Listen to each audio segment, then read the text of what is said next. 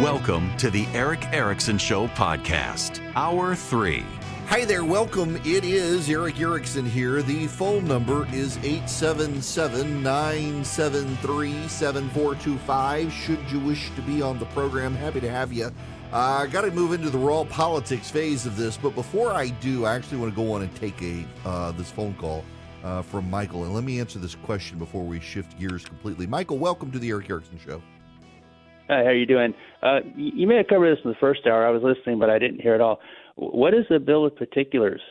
It would be my first question. I heard that something about that's when he's going to present this underlying crime. And my second question is, if you are charging with somebody with something, especially as serious and as public as this is, don't you have to charge them with a specific something? And if you don't, did the Trump lawyers miss a chance to throw this out right away?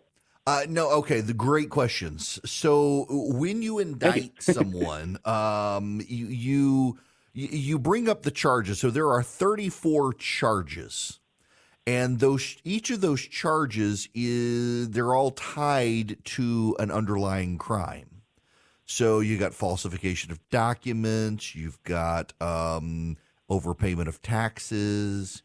You've got conspiracy, and there are all of these other things. And so these are the charges you'll be found guilty on, but they're all premised on Trump intending to or having committed an underlying foundational crime from which the charges evolve. And this is the problem. Normally, but that don't they have to charge them that right? I'm sorry. Well, so normally the prosecutor does charge you with the underlying crime or tells you what the underlying crime is, that perhaps it's also you intended to commit this crime, and these are the crimes you committed in the run-up to that crime. So you get these 34 charges for violations of the law that were done on behalf of a future crime or a past crime. That's where they're attempting to go. The problem here, and where your and my and everyone else's confusion comes in, is that normally a prosecutor says what the underlying overarching crime was. Alvin Bragg chose not to do that. Out of the gate, he does not have to. If he's not going to charge Trump with the particular crime, he's just going to charge him with all the ancillary charges. He doesn't have to initially state this is the foundational crime. But I am Trump confused. Yes, yeah, because okay. I thought that was what the premise was the underlying crime. The other ones don't hold water if you don't have that particular crime. Exactly. Is that correct? That's the problem. However, you can allege Donald Trump was attempting another crime, and he didn't get to commit that crime. But along the way, he committed all of these other crimes trying to get to that one. So you don't have all of the elements met for the overarching crime yet. So let me just, I talked about fraud earlier. Let me talk about fraud again.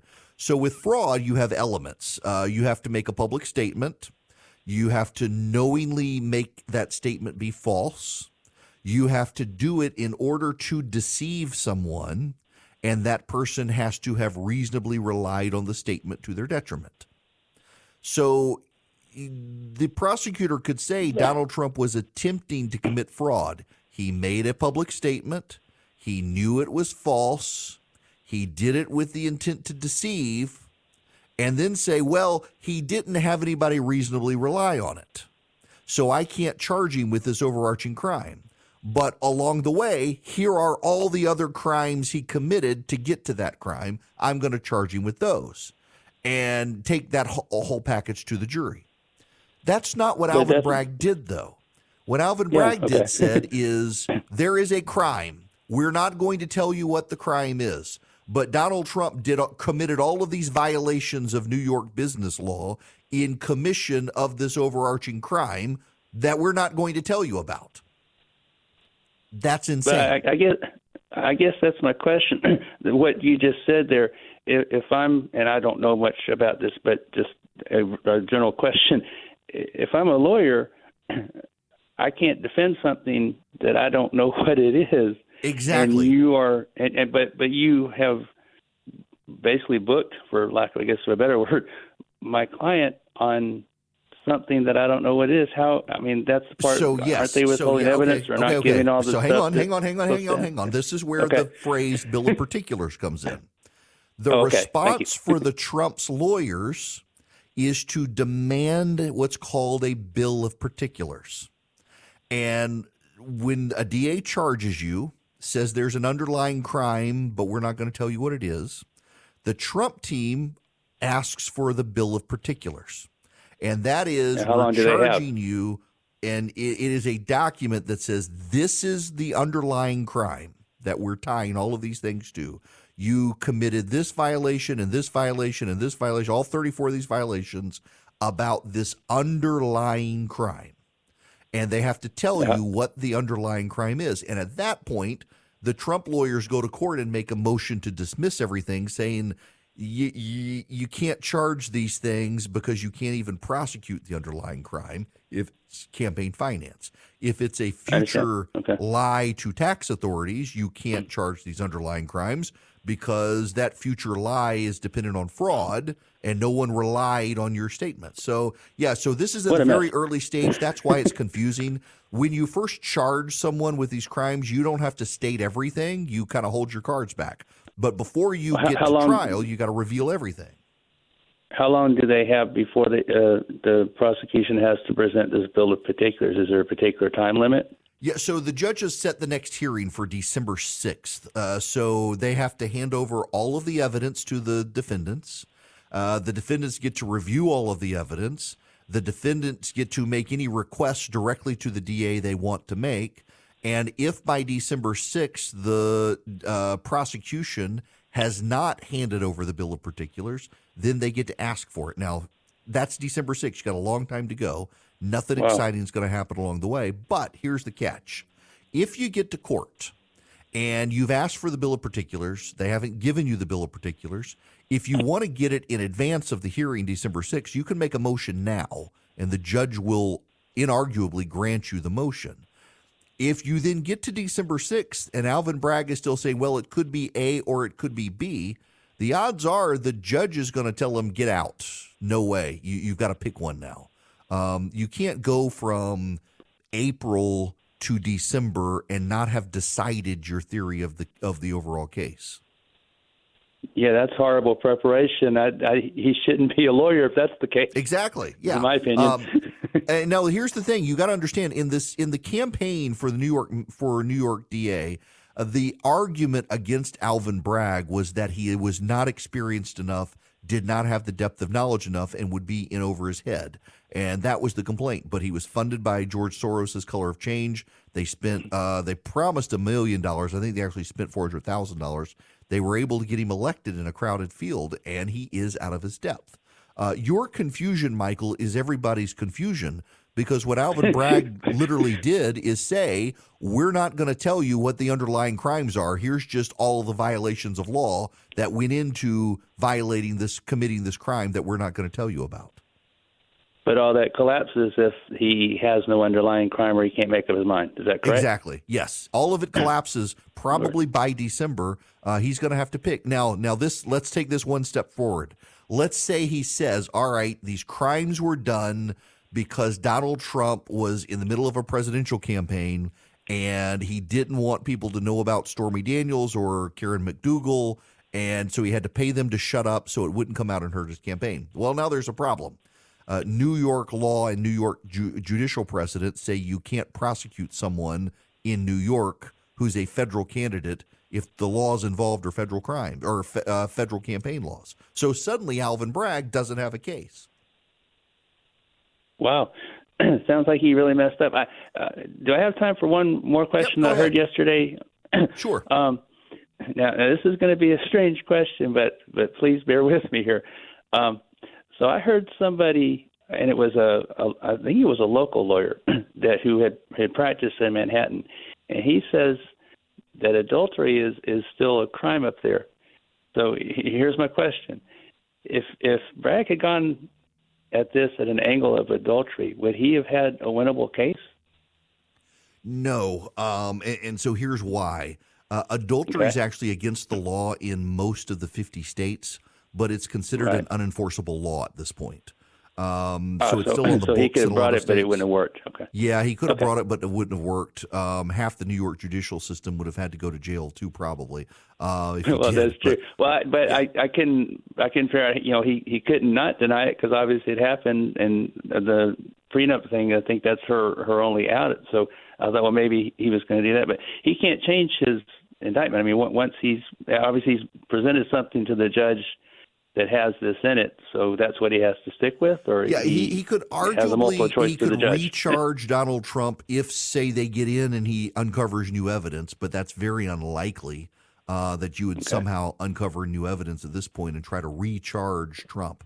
I will really actually be surprised if the judge doesn't ultimately dismiss the case, because if you can't prosecute the underlying crime, you can't prosecute the ancillary crimes related to it. Wow, what a mess. Yeah. Okay. Yeah, it is. Well, thank you very much. You did a very good job of explaining that to me, because I'm not as confused, still a little bit, but not as confused as I was when I called. Yeah, well, listen, your confusion is totally justified. Everybody is. I mean, you got Andrew McCabe, not exactly a Trump fan, looking at this saying, I don't understand how he's going to be able to do this. It's the Democrats out there today. The fair-minded ones are as befuddled as you and me. All right. Well, thank you so much. I appreciate you, absolutely. and I do enjoy the program. Thanks very much, Michael. Appreciate the phone call. This was the Michael Hour. I'm glad we had the time. I'm glad I took the call early. In fact, what I want to do is go on and take the time out now here so that we can come back and shift gears and move on from this. But in all seriousness, if you got questions, I will do my best to answer them. I don't practice law anymore. I still have my bar license. I did criminal law. Well, not the best criminal lawyer, but I know the basics. I can answer this. And this is why I am befuddled here, is I know the basics, and this case doesn't pass muster with the basics. And that's why so many Democrat progressive lawyers are somewhat despondent today, as they're looking at this saying, this is actually terribly put together. And because it's so terribly put together, they're afraid this actually will help Donald Trump by making him look like the victim. Welcome back. It is Erick Erickson here across the nation. The phone number is 877-973-7425. Oh, gosh, I'm glad I got this phone call on this topic. Good calls today. Amber, I want to go to you. Welcome. I had this in the stack of stuff and didn't get to it. Oh, gosh. Well, thank you for accepting my call. And Loti. So I actually needed him to help me with this question because I wasn't sure how to ask it correctly. But what is your thought on all of these countries moving away from the U.S. dollar as it being the reserve, if I'm asking that correctly? Yes. Great question. What is all of your information on that, and what you think we should do about that? Sure. So let me step back and explain this one more in depth to people. So the United States is considered the world's reserve currency. That is, when most trades are done between foreign countries, they trade in U.S. dollars. Not only do they trade in U.S. dollars, but when they put money in their accounts to save it, they put U.S. dollars in their accounts because of the stability of the U.S. dollar. The result of all of this is that we get more favorable exchange rates around the world, so it's easier to and less expensive to convert American money around the world.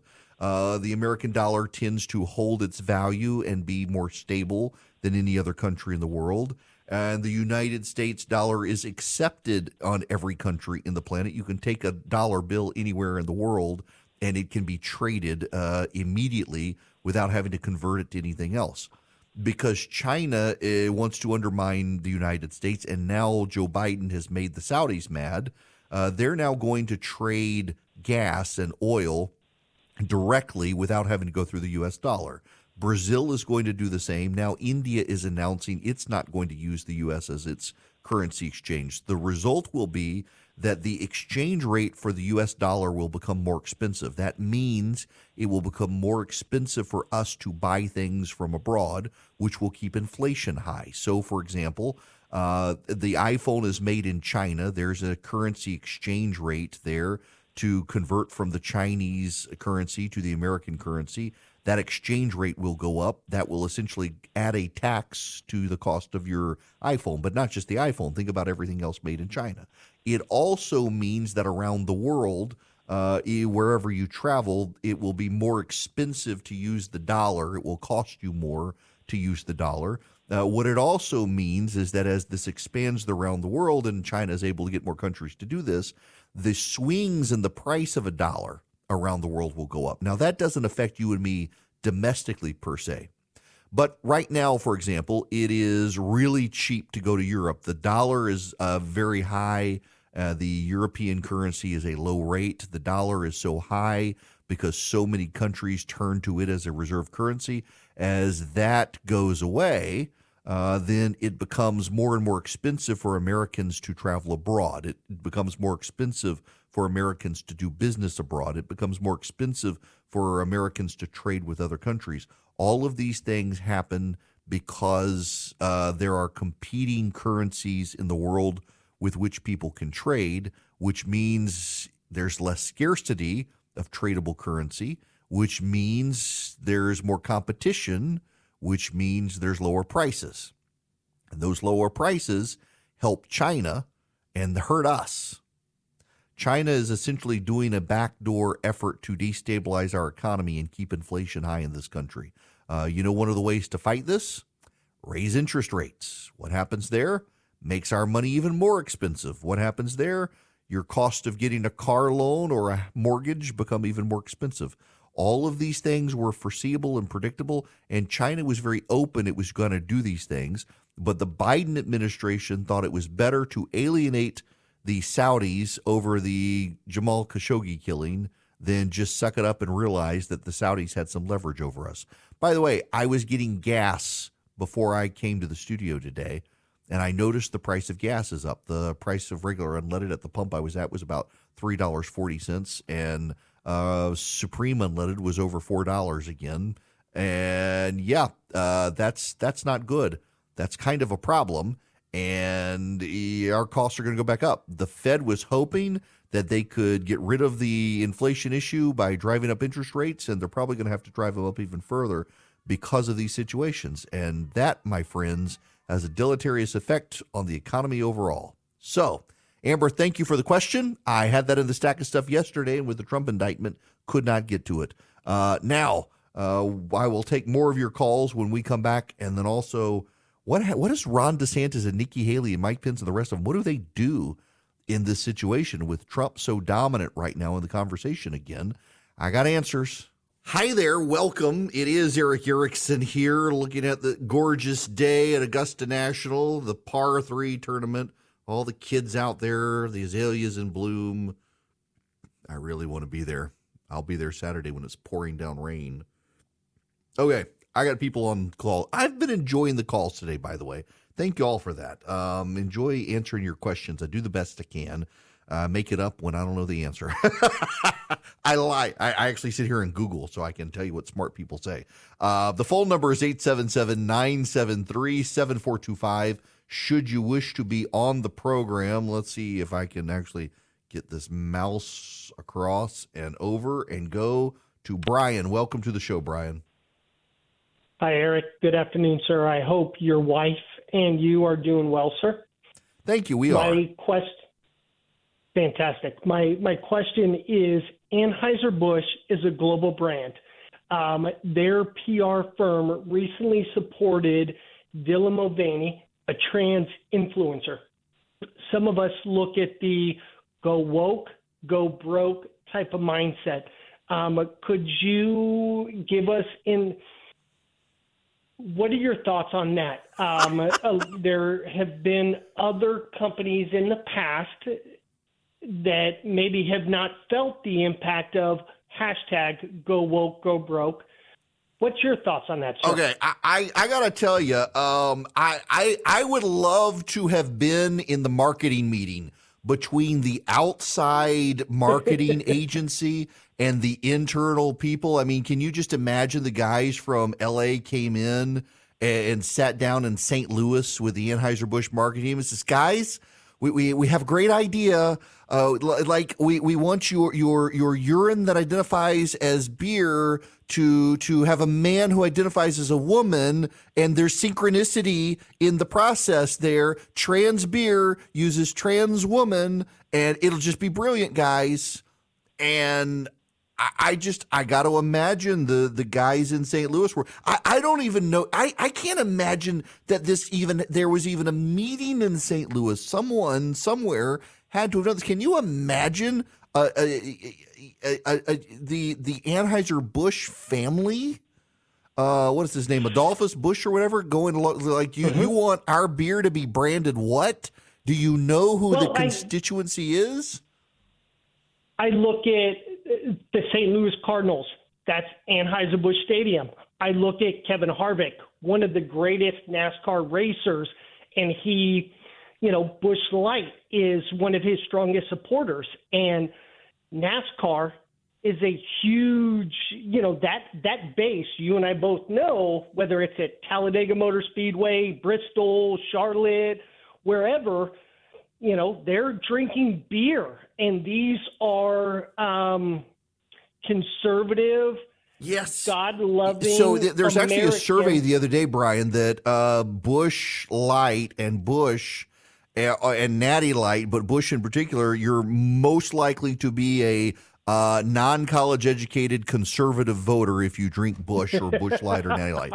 That's their description. If you are a college educated progressive, by the way, you're most likely to drink an IPA. Miller Lite is like right in the center. Everybody likes it because it's way better than Bud Light's just gross. I mean, y'all, Bud Light is gross. Bud Light is alcohol flavored water that is just not good. Miller Lite, at least, has the best alcohol to calorie ratio among light beers in America. You can drink it and feel it, and it tastes better. Yeah, Coors Light is awesome too. Yeah. Coors Light is fantastic. I got Miller Lite and Coors Light in my refrigerator, like one door down in my office. I don't have Bud Light. It's trash beer, but it's the trash beer of people who just want to drink beer and have a good afternoon, and they don't want to worry about the woke politics of this guy. And here's the other thing, Brian. This is the thing that gets me. Oh, you hit the button here, Brian. This is your fault here. This guy, Dylan Mulvaney, is not a trans woman. He is a caricature of a woman. When you watch his shtick, he's not living the life of a woman. He's living the life of a bad, misogynistic caricature of a woman in the bright pinks, in the flamboyant outfits, in the la-di-da, all of it. He's not living the life of a woman, just doing the grind. No, he's doing a stage performance of what he thinks it must be like to be a woman, and they're treating him seriously. I don't know how the hell people at Anheuser-Busch thought this was a good idea. Maybe it must be the European, South African super conglomerate or whatever it is that owns him who comes in and says, guys, we're going to expand to a new constituency today. And no one was allowed to argue with them back on this. I mean, how does this happen?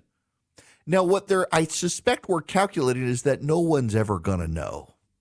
Our trans beer hires a trans woman to transition our constituency from good old boys in the South and college kids up north shotgunning beer to the trans community, which is a vastly smaller constituency. You're talking less than 1% of America, and you're going to alienate everybody else with this?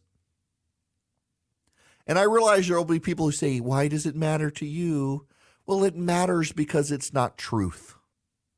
It matters because not only is it premise on a lie, but you're promoting someone who isn't living authentically as a woman, who has not transitioned to be a woman, but has transitioned to be some sort of media icon doing a poor performance of a stereotype of a woman. Y'all, surprise, I'm not a woman, but you know who is? My wife. This is what galls me about this, in all honesty. This guy will never know what it's like to have a period. We'll never know what it's like to have endometriosis. We'll never know what it's like to have ovarian cysts. We'll never know what it's like to have breast cancer. We'll never know what it's like to go through menopause. We'll never know what it's like to give birth. We'll never know what it's like to actually live the actual life of an actual woman anywhere on planet Earth. And we're supposed to celebrate him by putting on pink outfits and growing his hair out long and effeminizing his voice and painting his fingernails and taking bubble baths. And, oh, this is what it's like to be one. No, the hell it's not.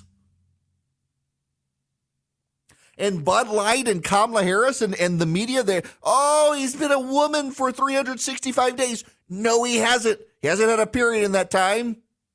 Hasn't had to worry about birth control in that time. The only reason we're taking this seriously is because he's a white man. That's what infuriates me about this. That's what this guy in particular. Because when you watch his shtick, take all the other trans women out there. Take Caitlyn Jenner. She's just trying to live the life of a woman. She'll never be one, but she's trying to live the life of a woman. She has bad days. There are days she doesn't put her makeup on. I say she when I should say he. He gets it. Caitlyn Jenner gets it. Even what's his name, the surgeon, the Assistant Secretary of Health and Human Services gets it. Rachel Levine. But this guy doesn't get it. He's doing a stage act of the embodiment of male stereotypes of women from the 1960s and how he dresses. And we want to celebrate that. Every woman I know has in some way busted her ass to get where she is, whether it is in the home, raising a family like my wife, or at work, working through the trenches in a world that in many careers actually has been dominated by men, and they're fighting to just be an equal with the rest of them. And along comes this guy who does a stage impression of a woman dressing up like a woman, having facial reconstruction surgery to look more feminine. And we're supposed to pat him on the back for his grand successes of being a white dude who got attention already as some sort of actor, doing some shtick to pretend to be a woman, elevating himself in the grand pantheon of women who aren't actually women, when the real women are out there just trying to get ahead in life, take care of their family, and make a living. You should be offended by that. And it's just madness to me that progressives aren't. After all of this work of trying to fight for equality for women, now the most equal women out there are the white men who've decided they're women, and we're all supposed to cheer them on? And Bud Light puts a beer. You know, Bud Light, you want a real beer. What is your real men of whatever beer? Do one for the real women out there who are at home raising their 5 kids while their husband's gone all the time for work. Do one about my wife who had to have a mastectomy when she was 25 years old because of the breast cancer history in her family. And then she wound up getting an incurable form of lung cancer. She rides a Harley and she does strongman competitions and 3-gun competitions. And she's raising the family while her husband's traveling all the time, trying to make sure she doesn't have to go to work and take care of her health. Why don't you do one about a woman like that who stays home and she quilts and she makes clothes for the kids. She does all the stuff with the kids. She's involved in school. Why don't you do one about the women who go to work every day, who have to go to the workforce and then still go home and do the laundry and take care of the kids and make sure their husband, who just wants to go watch the Masters, is engaged with the kids and helping do homework? Why don't you do one like that? But you don't do one like that. You do one about the guy who decided to have reconstructive surgery so he looks more feminine and goes to the White House for all sorts of praise, who hasn't had to put in the work of being a real woman ever. Yeah, it does make me mad. Be angry, but do not sin.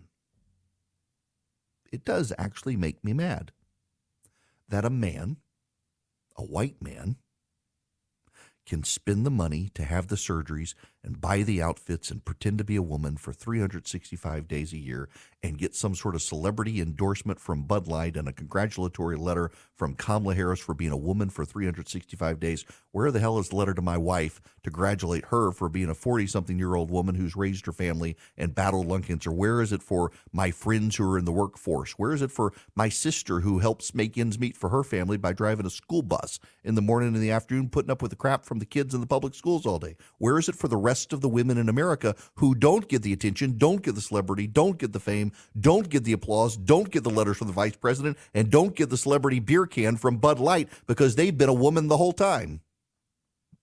That crap should make you mad. All right, Brian, this was all your fault. Now I got to go to Ron. Ron, sorry for my tirade, holding you up. Welcome. That's okay, Eric. I'm glad I got on your show. Great. What's going on? My question is, Stormy Daniels had to pay former President Trump over $500,000 in legal fees. How is that impacting My name is Stella. the New York indictment case? Okay, so it's not, and Ron, the reason it's not is because the lawsuit was unrelated. So Stormy Daniels sued Donald Trump for defamation. She claimed that men in a parking garage harassed her or put her life in danger or something for her claims about her affair with Trump. And Trump said it was a total con job. It never happened. It was a total con job. Not the affair issue, but her statement about men in the parking garage putting her life in danger, harassing her. And so she sued him for defamation, and Trump won that lawsuit. A judge said it was clearly Trump mouthing off his opinion, which he has a right to do. So it's actually unrelated from whether or not they actually had a sexual relationship. It's related to the statements she made and her suing him for defamation for his response to it. That's it. Good question, though. I've gotten that from a lot of people. Now, my turn. Lower my blood pressure. Brian, it's all your fault. Tell you about Advantage Gold. 800-450-2566 is their number. Given the stock market situation right now, hyper volatility out there in the stock market, you got the exchange rate now with the dollar and the reserve currency and all that. People are looking at precious metals, gold and silver in particular. Some people do platinum. If you're interested in any of them, reach out to Advantage Gold. They can help you. There are rules if you want to use precious metals in your IRA or your 401k, or not. There aren't rules for general investment, but for those there are. But Advantage Gold can answer all those questions at 800-450-2566. They can also give you a free gold IRA investment kit. Here's the thing about them. They're TrustLink's #1 highest rated gold company, 7 years in a row. They've got fantastic prices, a great IRA department, and most importantly, they're not a gimmicky company. In fact, their gimmick is to not have gimmicks. You call Advantage Gold at 800-450-2566. Give them your questions. Throw your curveballs at them on using gold and silver. They'll be able to answer your questions. They'll be able to provide you information. And they actually think if they're not a gimmicky company and they just play it straight with you, you'll do business with them. That's why I like them. 800-450-2566. They're straight shooters, Advantage Gold. Reach out to them today. See if you can do business with them. Breaking news, Mike Pence has announced he will not appeal a judge's order telling him to testify before Jack Smith, the independent counsel investigating Donald Trump and the January 6th stuff. He had gone to court to get a ruling that he didn't have to testify. The judge said he did, but restricted the information that Pence could be asked about. And so Pence has decided as of about 10 minutes ago he will not file an appeal of that and will cooperate now with the investigation now that it's limited in scope. All right, one more call here. Trevor, you're going to be the last caller today. Welcome. Don't screw up. You're the last caller. Welcome. Thank you. Yes, I was calling, listening to your tirade earlier, and I just wanted to celebrate your wife, and, I pray for her. We've had a similar situation. My wife, she unfortunately battled cancer, for a long time. She lost her battle, but it's a very similar situation to yours, and I pray for your wife.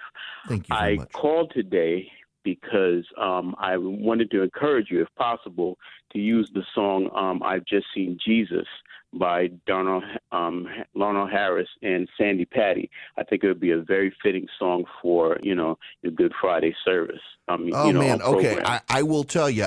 So the music already got locked in as of last night, but I'm going to add I already have started compiling next year's list because I dropped the ball so bad this year. So okay. I will make sure it is. I promise you, we will get this put in there.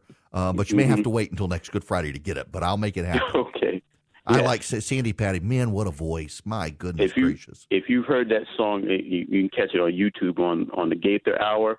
It is a very moving song, and the rendition they do is just awesome. Well, I will find it. Thank you very much for that. I appreciate it. Thanks for the kind words. This year has been such a whirlwind. In all honesty, I generally start planning the Good Friday show, reaching out to people for interviews, to lock stuff in when Lent starts. And this year it has been such a whirlwind between growing the show and syndication and planning for the gathering in August and stuff. I totally dropped the ball and was up until 12:30 this morning at the office. Didn't get home until close to 1 o'clock, putting everything together. Had to do interviews last night with people to make it happen. So there's this Catholic priest in Little Rock, Arkansas. His name's Stephen Gadbury. We follow each other on Instagram, and he's just a super guy. And I've had a number of listeners over the years say, you've done this for 12 years. You've had Methodists, you've had Baptists, you've had Presbyterians, had a Greek Orthodox one time. Why haven't you had any Catholics? It's like, I don't set out to go denominationally. I just pick people I want to talk to. And I've been wanting to talk to this guy anyway. So finally, we don't really know each other. And I finally reached out to him. I was like, listen, will you come on? We won't talk CrossFit and burpees. You'll cuss on air and you can't do that. But could we talk about faith? And so he did. And just as nice as he could be, great conversation. You'll hear our conversation on Friday. I'll have my friend Jason Dees with me as well. He is the pastor of Christ Covenant in Atlanta, Georgia. It is one of the few actual Bible-believing, inerrant Word of God-believing churches inside the perimeter in Atlanta. It's a thriving church. Massive amount of people under 30 years old in this church. Just really, really a great guy. Got me in a accountability group as well. He's just a good guy. And then Tim Keller. In fact, one of the problems that stretched out last night is I did my conversation with Tim Keller last year. Did not want to bother him again this year, but then I forgot how long the conversation was, and it just messed everything up, having to piece things together. And then I'll be here some on Friday for you guys as well, and not just pre-recorded stuff. We want a fresh Good Friday show for you with great new music as well. We'll see you tomorrow.